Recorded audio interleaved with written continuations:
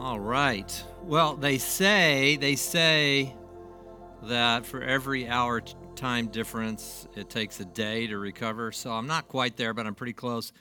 I just want to thank Church. I want to thank you, Church of the Red Door, for giving me the latitude to be able to do things like I did last week. You know, we've had a partnership. Many of you that were there on when the day we launched at UCR.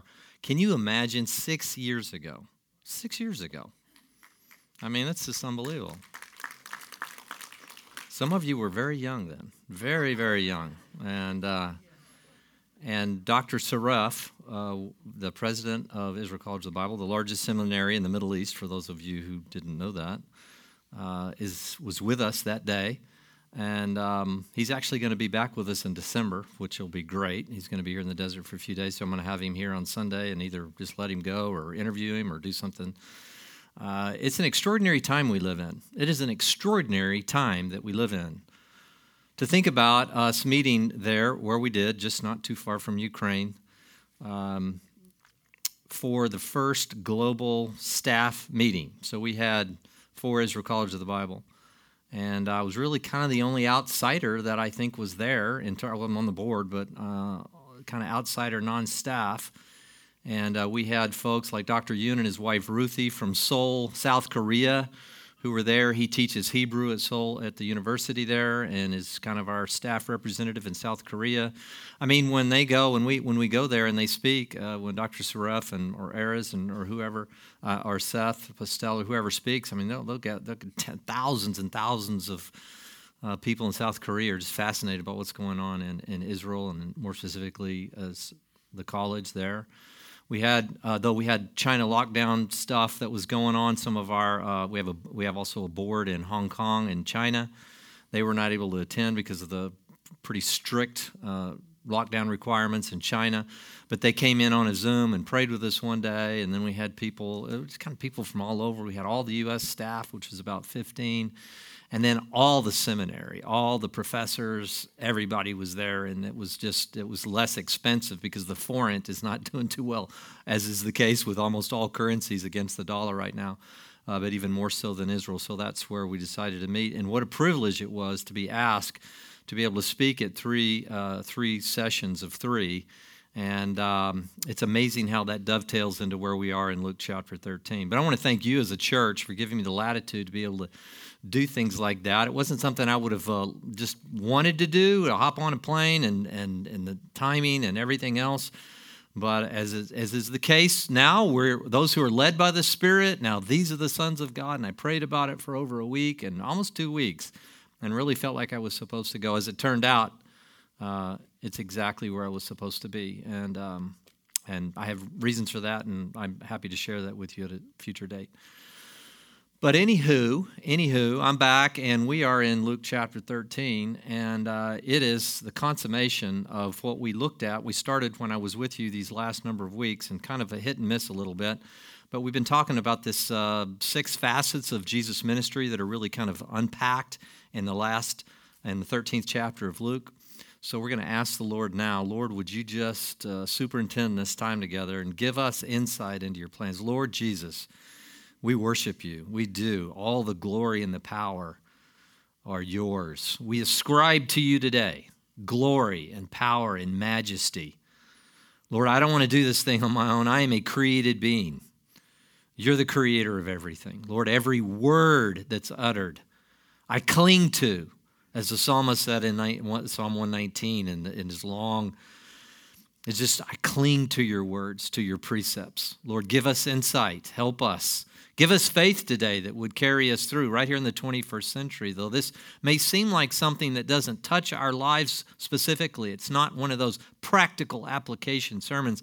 In some ways, it's everything because it's the narrative that you have for all humankind, the very reason for which you put us on the earth and how you're going to redeem the earth. Give us insight in Jesus' name. Amen. Amen. Okay, so I'm going to take you back, if you will, to Luke chapter 13. I want to reread. I'm going to actually go back to verse 31. And the last time I was here with you, I talked to you a little bit about foxes and why I believe that Jesus referred to Herod as a fox because Foxes are always the one that are trying to kind of mess your life up and put thoughts in your head that are going to distract you from his ultimate purpose.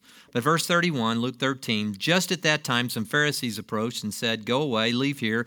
Herod wants to kill you." And he said, "Go and tell that fox, behold, I cast out demons, perform cures today and tomorrow, and the third day I reach my goal." That third song we sang this morning as we stood was, "Thank you for the blood of Christ." He knew he was about to spill it to consummate everything that the prophets had been seeing, a restoration not only for the Jews, but for the entire world. He knew what his purpose was. "Nevertheless, I must journey on today and tomorrow and the next day, for it cannot be that a prophet would perish outside of Jerusalem." That's an indictment for the religious leaders. Many prophets had been killed through the period of the Mosaic Law all the way through now till some 13 to 1500 years later, the time of Jesus. And then he says this, and this is what we're going to talk about this morning, and this is what I alluded to and actually spoke on and touched on when I was in Budapest recently. Verse 34, "O Jerusalem, Jerusalem, the city that kills the prophets and stones those sent to her. How often I wanted to gather your children together, just as a hen gathers her brood under her wings, and you just wouldn't have it. Behold," this is brutal, this is harsh, "your house is left to you desolate. And I say to you, you will not see me until the time comes when you say, 'Blessed is he who comes in the name of the Lord.'" It's a little bit cryptic. They couldn't have possibly understood what he was talking about. It was only in retrospect that would they really understand how desolate that house would be left. Not one stone upon another. Some 40 years or so later, after the time of Jesus, Titus rolled in, Vespasian, and they just completely and utterly leveled Jerusalem. And then some 60 years later, Hadrian would come in and then utterly demolish anything that was left and actually salt it, and it wasn't even really a habitable place for almost 2,000 years. It's an amazing fulfillment of prophecy. Jesus knew exactly. They were about to reject him as the Lamb of God, and their house was going to be left desolate. The question emerges, was God now done with the Jewish people? Was it over? Had they rejected the Messiah, their long-awaited Messiah, and now it's over? Some strains of theology suggest that for all intents and purposes, pretty much so, and now the church has kind of replaced Israel. It's called supersessionism, replacement theology, different things. Look, I have some good brothers that hold to this, and there's some valid, very valid positions for trying to understand. It's a blend. And then there's the other side of kind of the dispensational side, and whether you understand these theological terms is really not the point, but some people say, no, there's a very specific reason for Israel, and I'm not fully in that camp either, although I absolutely believe in a very specific destiny for the salvation of the Jewish people before Jesus comes back. I want to tell you that this passage is critical for understanding the totality of the narrative of the Bible. It was one of the things that I said as I was speaking to these Arabs and Jews who were leading this charge, probably, in my view, the tip of the sword for much of what's going on, not only in Israel, but all over the Middle East. And I said, look, I am dependent upon you, even back here in a place as weird as the Coachella Valley, the fantasy land that we live in, to be able to tell people the total narrative. I need you to succeed. I need Jewish men and women to begin to say, "Blessed is he who comes in the name of the Lord." This is important to understand. The whole narrative tends to collapse a little bit for me, especially in light of Israel having become a nation again on May 15th in 1948 when Ben-Gurion signed it into existence, the modern state of Israel. Wherever you are on this issue, I don't want to politicize this. This is not a geopolitical statement about how we do or what we do and all that. It's really not about that. It's about eschatology. Eschatology just means the study of future things. Eschatos. there is the original word, and it just means last. The study of last things. How is all this story going to be consummated? What's going to happen? All of us, whether or not you hold to more of a supersessionist position or a dispensational position, we can still come together and say Jesus is coming back. But there's something in terms of our orthodoxy that leads to a differentiation in our orthopraxy. In other words, how we define the gospel, how we share the gospel, how we talk about the totality of the narrative of Scripture, and also how we deal with, well, maybe even friends that you have that are Jewish. Maybe you even here at Church of the Red Door, you're listening on television and you're Jewish and you're wondering, I wonder what all this is about, and I wonder how Christians and that, and are we really, it just gets so confusing to me. This is important. This is radically important, and it helps me tell the story of the gospel. What we've talked about often is the gospel is a story to be told, not just a few requirements. You say this, and he says this, and you say that, and then you do this, and then you get baptized, and then you go to church. There's a story. Do you realize you are wrapped up in an extraordinary story that has specific definition? It puts you in time and space. And if you understand the fullness of the story, you'll be better able to tell the gospel, tell the story of the gospel. We looked at a bunch of facets of Jesus' ministry. We looked at his compassion in this portion of Scripture in Luke 13. We looked at his willingness to confront. He was not afraid to confront. We looked at his instruction on the very nature of the kingdom. We looked, well, he was talking about it's a narrow gate to enter. And then his resolve to finish his mission is where I left you last time. But now and this morning, we're going to look at his undeterred love of his own family, the Jewish people. Jesus loved his family. Jesus came, born of the tribe of Judah, right? He came loving his own people. Many of you will remember that Jesus was clear when he said, I came in Matthew chapter 15, I came for the lost sheep of the house of Israel. Romans chapter 1. I'll start in Romans chapter 1 this morning.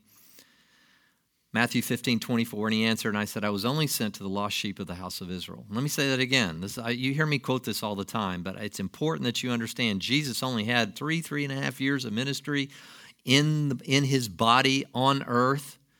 He had said some very dramatic and strange seeming things. This is in the context of a woman who was not a Jew, whose daughter was cruelly demon-possessed. It was brutal. And she came and fell at his feet and said, would you do something? And he said, it's not good to throw the children's bread to the dogs. Jesus said that. Jesus is so inclusive. And how can he say that? What was he thinking? And she said, but even the dogs feed from the crumbs that fall from the master's table. And immediately her daughter was made well and released from this demonic possession. And what we get here is we get his then response, I was only sent to the lost sheep of the house of Israel. Now, does that mean he didn't come to die for the world? Well, no, we know John 3:16, don't we? For God so loved the world that he gave his only begotten Son. But there is an order to this. Romans chapter 1, verse 16, for I am not ashamed of the gospel, Paul would tell the Romans, for it is the power of God for salvation to everyone who believes, well, but to the Jew first and then to the Greek. There is an orderliness in the telling of the gospel. There's an understanding that God has used the Jewish people as the conduit to be a light to the nations. Who wrote the Old Testament? Who wrote the New Testament? It was Jews. This is not some Gentile fabrication made up way after the fact, trying to create another religion. These are the Jews. Some believed in him, some didn't. And the prophets had seen it from the very beginning. Many would reject him. They would stumble over the cornerstone. They would reject this stone. God knew that this was going to be the case. This is the way the story goes. If you don't understand this functional story, you will not be able to tell the gospel as accurately as you could. Why the Jews? Well, he chose Abraham, who is the progenitor of the Jewish people. And technically, he has Isaac, and the promise was through Isaac, and then eventually the sons of Jacob, and one of them would be well, Judah and Benjamin, who would eventually be evolve into what we would say a derivation of the Jews, Judah, a portion of Judah. But in the end, Abraham was the genesis of the Jewish people. He was the progenitor of the Jewish people. Why? God chose, for whatever reason, in perfect time, I'm going to reveal myself to a man. And Abraham left where he was, and he went to a place that God would show him, and out of that came, well, this Genesis chapter 12, I'm going to bless those who bless you all, and in your seed all the nations of the earth are going to be blessed. A picture of a global revival, a global spread of the gospel through the seed of Abraham. And then Paul makes it clear in his letter to the Galatians that seed was Jesus, and the promise was the Holy Spirit. That's what we are. If you're a non-Jew here today or listening, if you're born again, meaning that you've just taken the seed of the Spirit through Jesus and His blood, and you have taken it in, and you are now passed over. You are passed over from the wrath of God that is on you if you reject Him. I don't like talking about hell. I don't like talking about wrath. I don't know. Well, no, who does? Unless somebody does something to you or takes your property or kills somebody that you love, then you're willing to talk about justice and wrath. And yet we hold God accountable for the wrath that He has. Well, He's a loving God, and without justice there is no love. Romans 11, if you will, chapter 17. I'm going to talk to you in a minute about the three great untils. We've just looked at one of them. And I'm not going to return to you until you say, blessed is he who comes in the name of the Lord. Now, why was that? Well, that was Psalm 118 he's quoting, and when he came in on a donkey, riding in as Zechariah had perfectly prophesied, when he came riding in on a donkey, and they were glorifying him as king. Here's our king, here's our king. And they were throwing palm branches. We call it Palm Sunday. They're throwing palm branches, and they were chanting Psalm 118. Blessed is he who comes in the name of the Lord. Blessed is he who comes in the name of the Lord. And I've taught on this before, but we have many new folks, and it's important that you get this. He's saying until that kind of reception happens again, you won't even see me. They were believing that he was the king. And then a few days later, they were chanting, crucify him, crucify him. And then another rejection, and then a desolation was left. But Paul, this is important that you get Romans chapter 11. It's so vitally important in the context of Luke 13:34. Verse 17 of Romans 11, but if some of the branches were broken off, now he's going to use a metaphor of an olive tree. And said, here's the natural olive tree, and some of these branches, the Jews are this tree, and Christ is the root, but the Jews are the tree here. If some of these branches were broken off, he says, and you being a wild olive, here's a Gentile, he's speaking to the Gentiles here, a wild olive tree, were grafted in among them and became partaker of them of the rich root of the olive tree, don't be arrogant toward the branches, even the broken off branches. There's not one, I guarantee you there's not one person here that doesn't have a friend who's Jewish. How do you think of them? What do you say? How do you perceive them in your theology? Do not be arrogant toward the branches, but if you are arrogant, remember it is not you who supports the root, but the root supports you. We were born into what? What were we born into? A new nation, a holy nation. Paul was very clear in his letter to the Ephesians, you had nothing. You were without God and without hope in the world. But you've been grafted in, and I'm pairing these two, Ephesians 2. You were kind of grafted into this new nation. You were grafted in. Don't be arrogant towards the branches that were broken off. Now, as I told you a minute ago, well, what does this have to do with the end time things? Why is this so important to the story? It starts with Abraham, then there's all these prophets that are sent, and they already said you're going to reject him. Then they reject and stumble over the stumbling stone. Jesus comes, and because they rejected Jesus, it was forced out of Jerusalem under persecution, especially right after the stoning of Stephen, and it went all over the map. It went all over the Mediterranean, around the Aegean, all the way, and we're recipients of that halfway around the world. All these years later, had it just been consummated there in Jerusalem, it might have just been a sect of Judaism, but they rejected the message. Not everybody, but as a nation, they rejected the message. There were maybe 10, 15, 20,000 Jews who were following Jesus. They were called away, and it would have stayed there, but through the persecution, it forced it all over the world. But they're going to come back. At the end of time, the Jews are going to look at Jesus and say, he is the long-awaited Messiah of Israel. And you say, whoa, maybe one day. Let me be clear. That day is upon us. Let me say it again. That day is upon us. There's not a person in here that hasn't heard of Jews for Jesus or something. Now, the college, I've told you this before. Last time they were here, we had over 100 million views on the website. 100 million views. It is now over 200 million views. Can you imagine? I mean, we're talking Kardashian kind of stuff here. I mean, that may be in a week, but 200 million views, and many of them in Hebrew. Thousands of views every single day within Israel. Over half the people, over half the Jews on the planet today, over half for the first time within the last few years are back in the land of Israel.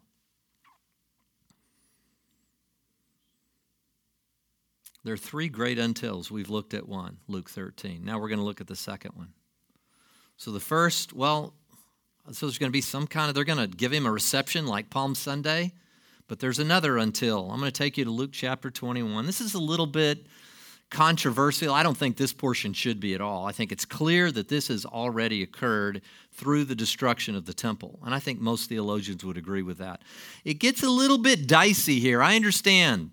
Now, let me just put on your thinking cap here for a minute, and if you don't get all this, it's fine, but some believe that all this has already occurred. Pretty much all the eschatology, even the book of Revelation, even Jesus. I can't buy this at all, but it's called preterism. All these things that were talked about had already occurred in the past. And there's full preterism, there's partial preterism, and all these things. But everything we read here occurred way in the past. And then eventually Jesus comes back. They don't disregard that, but that's called preterism. More of a dispensational view is that almost all this stuff is into the future. Now, most agree that this has already occurred, but this is in the context of future things. And so Luke chapter 21, this is important for you to get. Verse 20, but when you see, this is Jesus speaking, Jerusalem surrounded by armies, then recognize that her desolation is near. He was putting more meat on the bones of what he had told them in Luke 13, 34, and 35. Armies are going to surround. Remember when I said your house is going to be left to you desolate? Well, now I'm going to put a little more meat on that. Armies are going to surround Jerusalem. Happened in 70 AD. It's a part of history, not just biblical history, but we have many extant manuscripts. We understand the history of the Jews. Then those who are in Judea must flee to the mountains, and those who are in the midst of the city must leave, and those who are in the country must not enter the city, because these are days of vengeance. So that all things which are written, now notice, so that all things which are written must be fulfilled. What do you mean written? What's written at this point? The Old Testament is written. The Tanakh is written.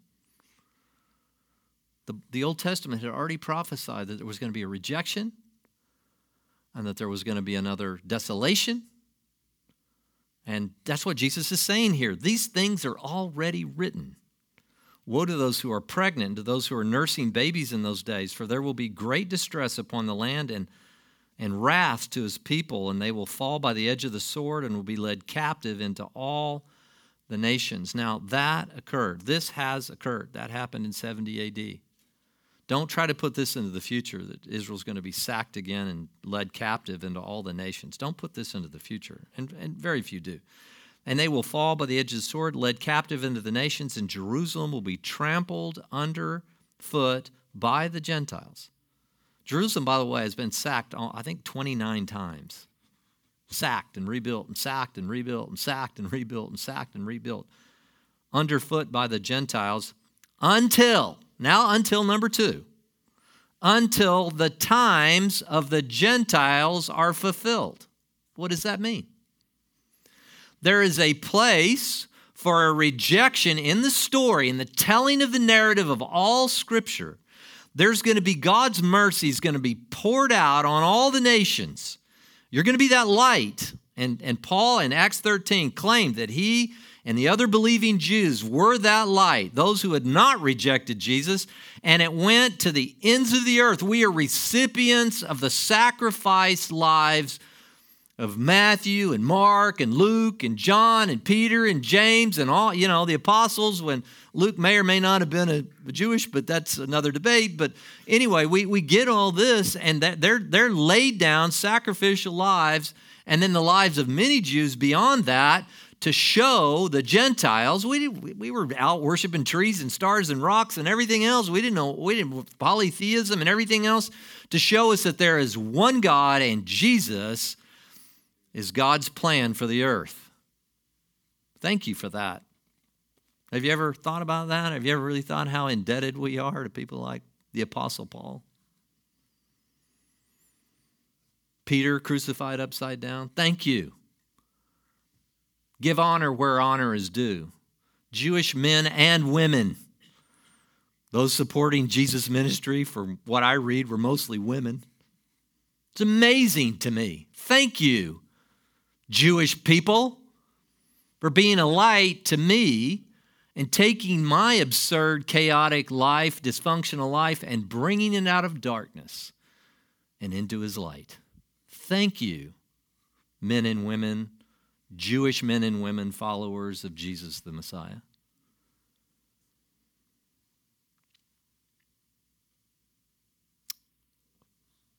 The Gentiles, it's going to be trampled underfoot by the Gentiles until the time of the Gentiles are fulfilled. And then what? Well, you have to go back to Matthew 13. See, if you don't understand that, what is going to happen? Until they get to a place where it's a slow progression, and at some point, they're going to receive Jesus with "Blessed is he who comes in the name of the Lord." Now, I call this the great overlap. Sometimes we see it as very stark, and dispensations of time, in my view, tend to see this too starkly. There's like this time, and then there's the church, and then it's back to Israel, and God deals with Israel. Well, wait a minute. There are Jewish men and women that are standing up, and hundreds of millions of views and all this other kind of thing, and many are coming to belief in Jesus, and we're not. There's a rapture and this and that, and we're not raptured, and it gets a little confusing. There's an overlap here. And what this shows me is when Jewish men and women began to say, Jesus is the Messiah, blessed is he who comes in the name of the Lord, then what I'm thinking, having read Luke 21 and Luke 13, I'm thinking, well, wait a minute. Is the chime of the Gentiles getting close to an end? That's the first thing that comes into my mind. I'm just a realist. Jewish people, for the first time in 2,000 years, are very open. And I mean, it's just common. This was not the case 20, 30 years ago at all. Zero. Almost zero. I won't say zero, but almost zero. I mean, we've been involved. We helped build a little playground there at a Mashav in Israel called Yad HaShmonah, and some of you may have even helped. This was years ago. And it's actually, strangely enough, where the college is now going to build their new campus right there in the Judean hills of Jerusalem. So we won't be in Netanya on the Mediterranean there. Now we'll be going back. And that was a few years ago, and there were already 5 generations of believing Jewish people. The very first family was right there at that Mashav, Jews who believed in Jesus. And no, they were not now Christians and not Jewish. They were more Jewish than they had ever been in believing into Jesus as the Messiah. And now 5 generations of believing Jews. Some of you have been there with me when we've gone to Israel. Jeff, you're just kind of into your Israel thing. No. You have to understand this is part of the glorious story. Do not be arrogant against the branches. We're crazy if we do. If we're arrogant towards the Jewish people who have been cut off because of their unbelief, we're crazy if we do that. So what happens when the fullness of the Gentiles has come in? I believe a massive worldwide recognition of Jesus as the Messiah. This is a great harvest. Now, I've talked to you about this before. I will continue to talk about it. One of the reasons that we invest and that we're involved in seeing Jewish people understand who their Messiah was, a kind of a light now, back Jesus' light through the Gentiles, which is really strange. One of the reasons we're engaged in this is because I believe it leads to an extraordinary explosion of belief in Jesus around the world. Do you need that in these days? Does it feel like we're so marginalized in the West and nobody cares and everybody's woke or this or that and politics and yada, yada, yada. Nobody cares and that we're hated. Evangelicals are hated and all that kind of thing. I believe in the greatest harvest that we're ever going to see, commensurate with the Jewish people beginning to say, "Blessed is he who comes in the name of the Lord." Let me tell you why I believe that, and many of the Puritans, the early founders of this very nation. Romans chapter 11, verse 25. Paul again, I don't want you to be, brothers, to be uninformed of this mystery. This is mysterious. He also writes in this letter to the Ephesians, this is an extraordinary mystery, that Jews and Gentiles are going to come together and be one new man, he calls it. Don't be uninformed of this mystery, so that you will be not wise in your own estimation. Don't overestimate your theological prowess. You're in, the Jews rejected him, forget that. Oh, it's fine if you come to know Jesus, but we're the Gentiles. But no, don't. Paul is saying, what are you doing? You're forgetting about the conduit. You need to honor a nation that has paid an incredible sacrificial price to be the chosen people. And why are they the chosen people? They were chosen for a task. As I've told you before, you have to ask the question when you say the chosen people, chosen for what? To be a lightning rod, if they are at the center of God's plans and that the Messiah was going to come through them, they were going to be a lightning rod for Satan's activities in the earth. And I'll be honest with you, I can't even give you an explanation for anti-Semitism other than that, other than a spiritual one. It just doesn't make any sense to me. It's just weird. Don't be uninformed of this mystery so that you will be not wise in your own estimation. A partial hardening. Notice, a partial hardening has happened to Israel. Here's your next until the fullness of the Gentiles has come in. So, because it's only partial, all of Israel shall be saved, just as it is written. And he quotes Isaiah 59:20 here. The deliverer will come from Zion. He will remove ungodliness from Jacob. This is my covenant with them when I take away their sins. I don't know how it could be more clear. I'll be honest with you. You read Romans 11 in that context and with that understanding that there's going to be a revival among Jewish people. I don't know how you don't see that. I don't know how a person can read that and say, well, don't share the gospel with Jewish people because we don't do that because, somehow we're raptured and then halfway through the tribulation, then no. My Jewish friends in Israel, you know what they tell me? They think that teaching, don't share the gospel with the Jewish people, is one of the most anti-Semitic things there ever was. Now, I know that's harsh.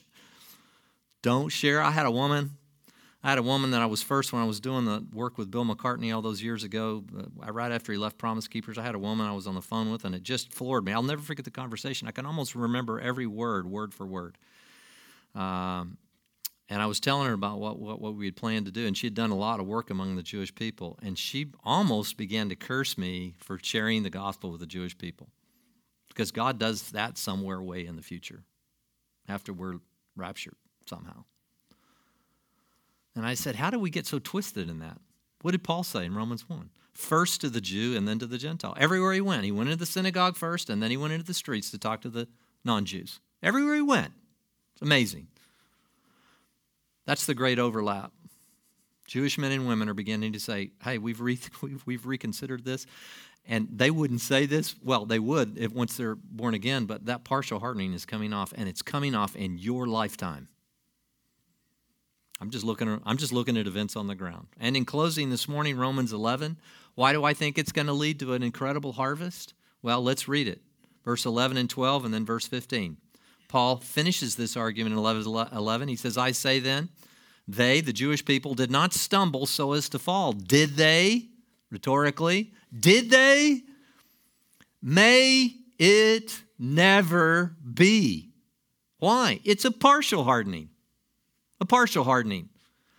But by their transgression of having rejected the Messiah, which the prophets had prophesied, Salvation has come to the Gentiles. What I said a minute ago. Because they rejected Jesus as the Messiah, it just was, again, I've used this metaphor before, many of you heard it, but like a dandelion. Stephen's stoned and all this persecution arises, and God's just like, all right, you ready? This is not just for the Jews. Of course, Jesus came for the lost sheep of the house of Israel, knowing that he would put his Spirit through the atonement in these believers in Jesus who were Jewish, but then he had to say, well, you're going to have to get out of Jerusalem. I'll just put a little persecution down there. And he went, whew, and the dandelion seeds went all over the Mediterranean. And many of you are, all of us are recipients of that. Whew, and it just, and now we're halfway around the world. We're talking about Jesus. I've been transformed by Jesus. Jesus is changing my life. You have to understand the story. Are you with me? You have to understand the story. Why did their transgression lead to the salvation of the Gentiles? To make them jealous. Does your life, your love of Jesus, make your Jewish friend jealous? I actually have some Jewish friends who I think some of them know very little about either the Old, certainly the New Testament, certainly even the Old Testament. Many are jealous of the relationship when we talk about God and our relationship through Jesus to the Heavenly Father, the God of Abraham, Isaac, and Jacob. They really are.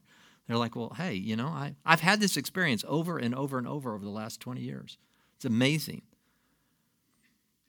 But unfortunately, the history of the church, we didn't make them jealous. We made them angry.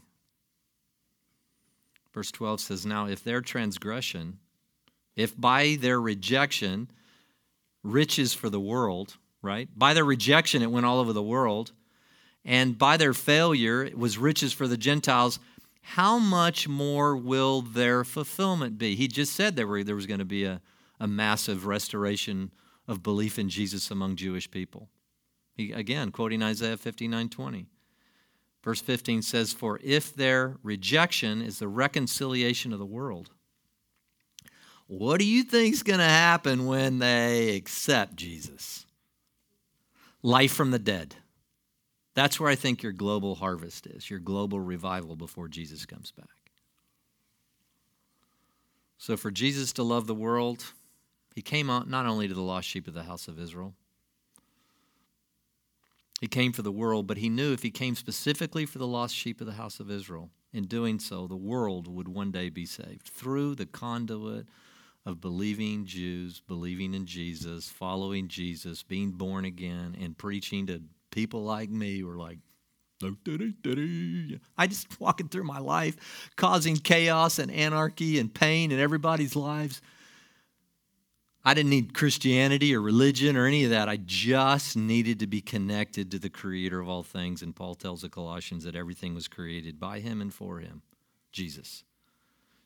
Tell my kids all the time, Christianity didn't save my life. Jesus changed my life. I know it's semantics, but please understand, Jesus changed my life. How did I get that info? Finally, I just read the Bible. Who wrote it?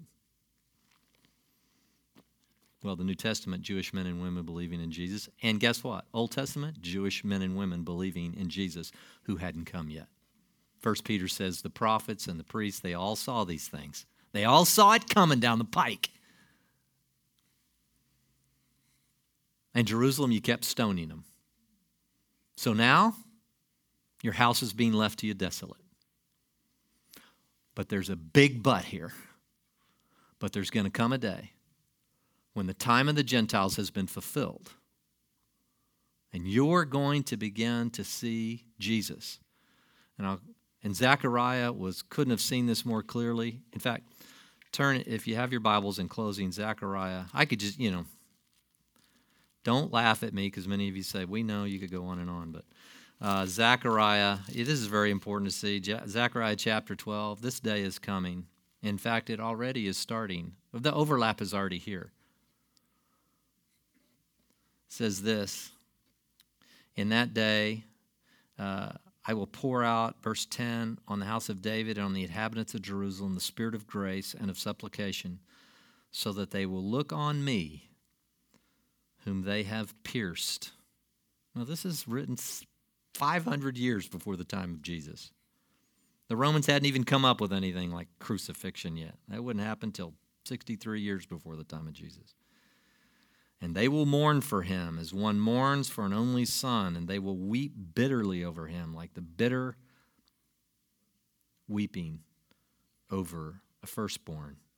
In that day there will be great mourning in Jerusalem, like the mourning of Hadrodrimon in the plain of Megiddo, and the land will mourn. When do you think that's happening? It's already happening. In your lifetime. As I was there in Budapest, I was watching the presentations done by our friends. And I don't think any of them made a presentation without weeping.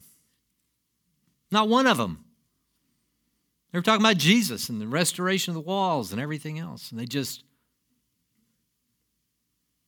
wept. See, folks, this is happening. What kind of person ought you to be? You say, Jeff, you need to give us some practical application. Was this just a little teaching for us this morning? No, you now have a better ability to tell the gospel in its fullness. And you also have an understanding that God is absolutely spot on. If he said it, he's going to do it. And then lastly, I'll tell you this. The time of the Gentiles is coming to a close. What type of people ought we to be?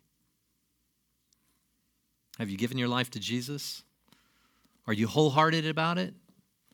Does it seem strange that God is going to fulfill his promise? Look, by the way, if he doesn't fulfill his promises to Israel in any specific way, why do I think he's going to fulfill his promise to say, I go to prepare a place for you, that one day you may be where I am? Well, you said this to the Jewish people, and you're not doing anything about that.